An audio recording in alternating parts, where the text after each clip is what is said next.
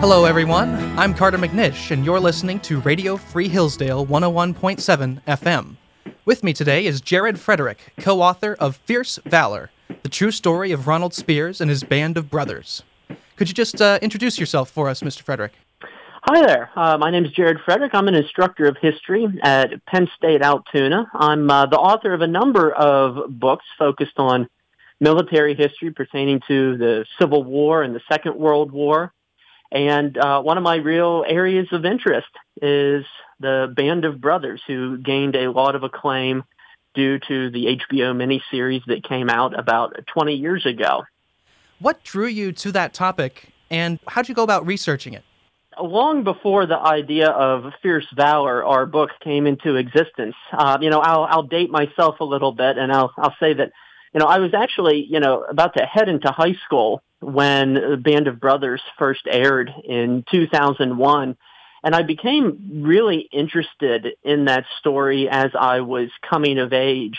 And I had already been interested in history by that point, but never would I have imagined as a young man in high school and going into college later on that I would have the opportunity to actually write books about these individuals that I was learning about through this miniseries. My interest with the Second World War began even further back. I had a lot of family connections, as do many Americans. Both of my grandfathers and several of my uncles served in the Second World War. And there was always this consciousness, even when I was very young, that my grandfathers and my family members had participated in something big and momentous a half a century earlier. Sadly, both of my grandfathers passed away by the time I was 8, and I never really had the opportunity to speak with them myself about their experiences. And so perhaps it was a natural inclination of mine to start to understand and explore and research and write about the experiences of others. And I suppose Fierce Valor is a byproduct of that fascination that I've had since childhood. Fierce Valor, in particular, is about this man named Ronald Spears. Could you tell us a little bit about his background? Ronald Spears is a very interesting and compelling and often mysterious character. For those who have seen the HBO miniseries Band of Brothers, he has an air of mystery about him. He's interwoven throughout the script. And one way in which he gains a lot of notoriety, and some might even say infamy, is that a lot of rumors about him emerged. His questionable battlefield activities, especially in regard to how he handled German prisoners. But in any case, a lot of American soldiers were willing to put that by the wayside because in him they found a capable platoon leader, and as a result of his battlefield heroics, he later becomes company commander of E Company, also known as Easy Company. And he would become their longest-serving commanding officer of the Second World War.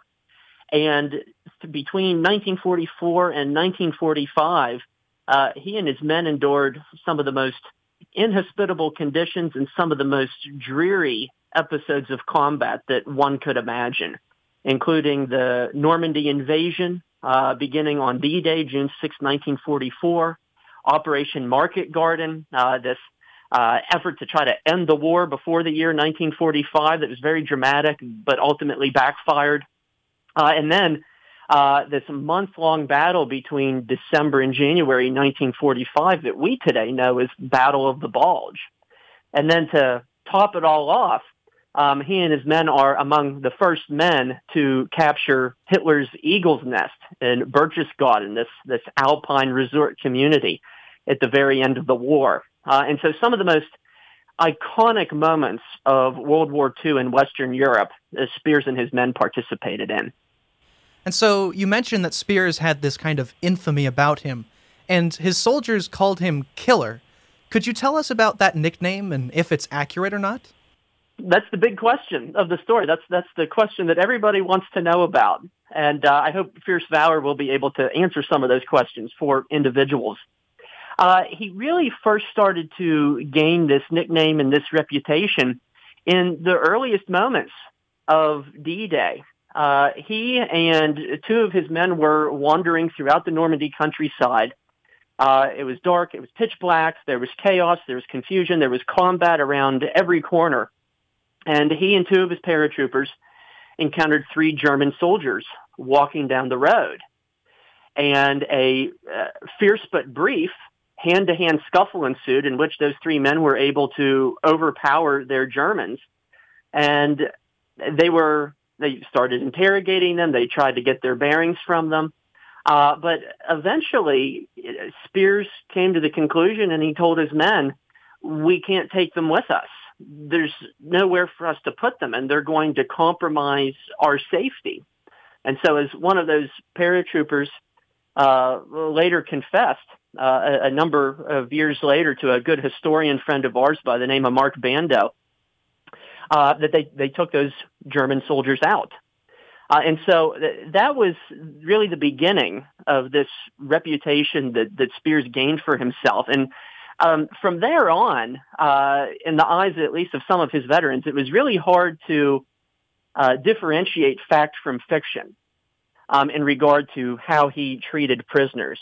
But in any case, his lethality on the battlefield was well known to all, including even his family members and friends back in his Boston suburb where his family resided. And his battlefield exploits, including the fact that he killed 13 German soldiers in the first 24 hours of D-Day, was something that appeared in his hometown newspaper, no less. And so whether at home or overseas, his reputation as a fierce fighter preceded him. And so you mentioned also that after the opening hours of D-Day, once everybody had gotten together, he gained a great reputation as a spectacular platoon commander. Could you tell us about his platoon command experience? Yeah, and that brings us to, I think, one of the more interesting components that readers might be able to find in Fierce Valor, is that there's this whole other side to him. And what we tried to do is that we tried to put readers, to place them in his footsteps. What was it like to make these command decisions? What sort of circumstances did he and his men find themselves in? And one of the most compelling of them is a military action which took place about a week after D-Day, known as the Battle for Carentan. And in that battle, Spears's platoon, which was whittled down to practically nothing just because of the rate of attrition, for a short time, he and his men found themselves cut off in the face of this huge German counterattack that was sweeping down upon the Americans. And so he had to think on his feet. He had to move quickly. He had to make some really, really difficult decisions that sometimes haunted him for years that followed. And so I think his actions at Carentan and just how limber on his feet he had to be really speak to his growing level of skill as the war progressed. And so you mentioned also, after many of these very famous battles where he fought as a platoon commander, he eventually rose to command of Easy Company. What was that like, and did the men of Easy Company like him after a man like Richard Winters, who was universally regarded, left for... That was a great question. And the best way that I can answer it is that, he did not anticipate on becoming the company commander because he was thrown into the situation in a rather unexpected and hurried manner. And it's all rooted in the actions, and some might even say the inactions, of January 13th, 1945. There was a small crossroads village just a few miles above the community of Bastogne, where their division had been, engaged in this prolonged standoff during the Battle of the Bulge.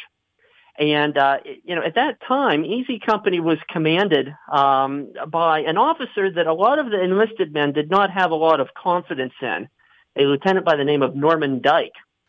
And as the attack on Foy progressed, Dyke was either wounded or he panicked or he froze. It's kind of up to debate what exactly happened to him as that attack rolled forward and then eventually stalled. But it was in that moment of desperation where Dick Winters, who by this time had risen to battalion commander, found Spears surprisingly standing at his side, and he says, "Spears, take that attack on in. and keep it rolling. And that is exactly what Spears did. And here, too, this was another example of him surviving a really, really close call.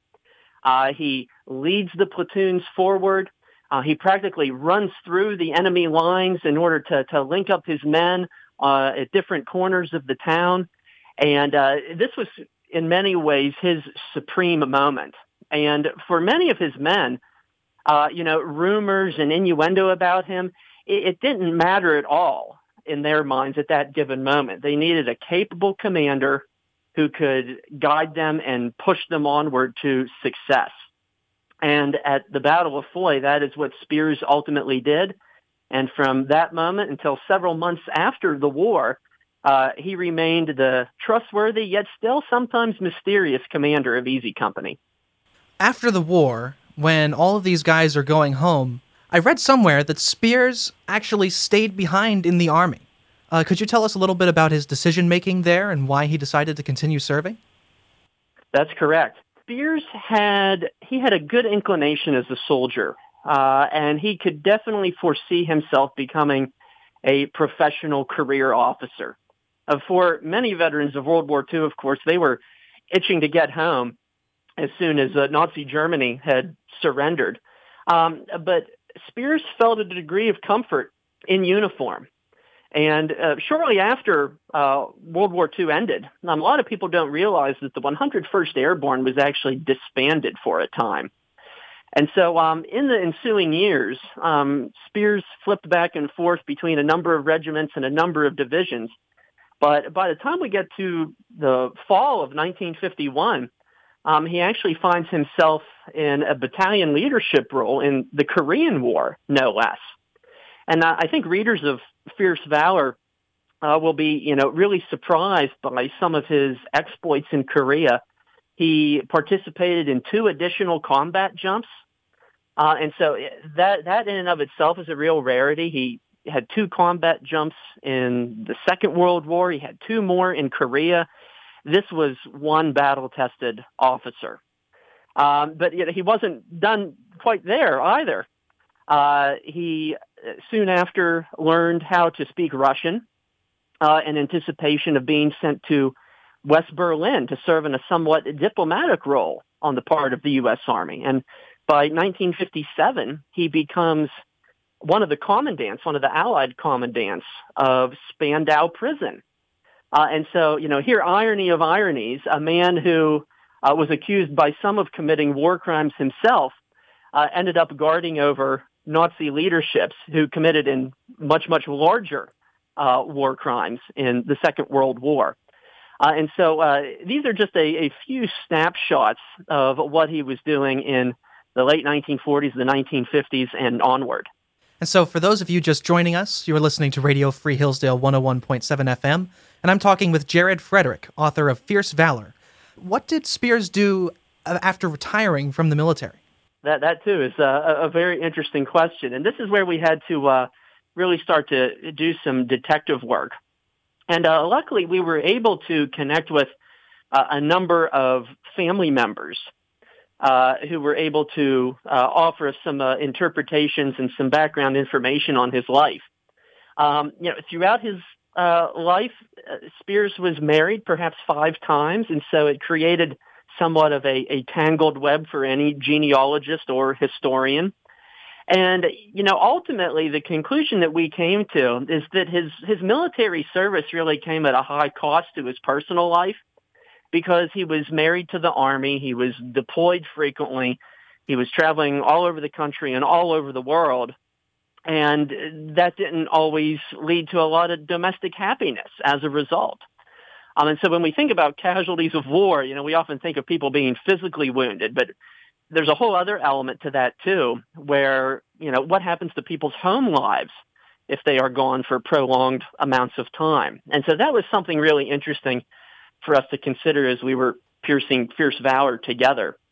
But he retired, by our standards fairly early. He left the military when he was in his 40s. And he lived in various places throughout the American West. He lived in California for a time, Arizona. On occasion, he would go panning for gold in Southern California or in the foothills of Mexico. He eventually became involved in real estate to an extent, married into a family that was involved in real estate redevelopment. And so, he kind of moved all over the place. He lived somewhat of a bohemian lifestyle. But in the 1980s, he married his final wife. He settled down, and they often spent a lot of their time in Montana. And so he finally found matrimonial bliss and a little bit of peace and happiness, especially in the last 25 years of his life. And so, after all of this, what lessons do you think we can learn from Ronald Spears and his experiences as a leader and as a soldier? I think there's a lot of things that we can learn from people like Ronald Spears, because in so many ways he is symbolic of the World War II generation. And, it's an important time to reflect upon the World War II generation. We've lost over 99% of our World War II veterans. There's less than 1% of them left. And that's a statistic that often shocks people when I tell them that, because, we were so accustomed growing up to, World War II veterans being our neighbors, our grandfathers, fixtures of our community. But time is not always a kind thing, and we're quickly losing a lot of these stories. So I think that's one thing that we could consider. The other thing is, I think a lot of historians are likewise starting to rethink or recast the myth of the greatest generation. When we often think back on the Second World War, it's veiled by this cloak of nostalgia. We have this very feel-good, optimistic, upward look at the Second World War, and in many cases that is certainly justified. But in other circumstances, we as historians and citizens also must consider that the World War II generation had to go through horrible misery, and they sometimes likewise had to do horrible things in the name of the pursuit of victory. And it certainly finds us in this moral gray area of complexity. Not all good guys always did really good things. And I think, as we're at this 80-year departure point following the Second World War, I think it's time to be having honest conversations about the Second World War and find some of that nuance in our interpretations of the world's bloodiest conflict. And do you think that there are lessons that people today can learn from how he led his men, how to inspire people, how to get them to do great things? How he inspired his men is that he would not put them in a situation in which he wouldn't put himself. He was most definitely an individual who led from the front. He had to conceal his inner fear and his inner anxiety. And that is often what people in leadership roles have to do. Leaders often have two faces. There's the way that they see themselves, and then there's the way that their subordinates, the people working under them, see them. And Ronald Spears, as well as Dick Winters, and we talked about this in our previous book, which is somewhat of a spinoff of Fierce Valor, which is called Hang Tough, which looks at Dick Winters. They had to find that balance. And so I think for a leader in any sort of capacity must think in that same way. How do my subordinates look up to me? How do they perceive me? And what can I do to ultimately move an agenda forward? The other element of Spears's leadership philosophies is that perhaps this one isn't quite as savory or one that we want to fully implement. But he used that mythos, that notion of fear to motivate his men to move forward. He had this reputation. His men called him Killer. And as that name would suggest, you don't want to cross or disobey somebody who has the nickname of Killer. And so That too, it's not something that we want to implement in the workplace. But for him, in the context of the Second World War, it certainly worked, and it was certainly a good means of motivation. What was your favorite part of researching for the book? I would say that my favorite part of researching Fierce Valor was examining the final years of Ronald Spears' life, because ultimately he had to come to terms with this unwanted celebrity that he found himself in. The book Band of Brothers came out in 1992. The small screen HBO adaptation of that came out 9 years later. And suddenly a very, very large audience was aware of Spears' exploits, ones that were both heroic and ones that were also sometimes questionable. And to an extent, that gave him some pause, perhaps even a degree of discomfort. He did not want to be in the spotlight. He did not generally attend veterans reunions. He did not actively seek the fellowship of his fellow veterans. And here what we see is a man who spent over 20 years in uniform, and he simply wanted to move on with life and put the war behind him. And who can blame him for feeling that way?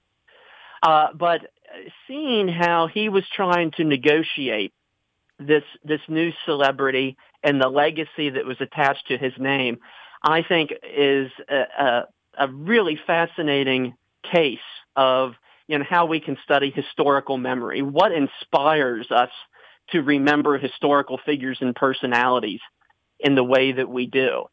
And so for me, that was the most interesting and the most compelling part of researching Fierce Valor. Well, awesome. Thank you so much for joining us. And remember, you're listening to Radio Free Hillsdale 101.7 FM.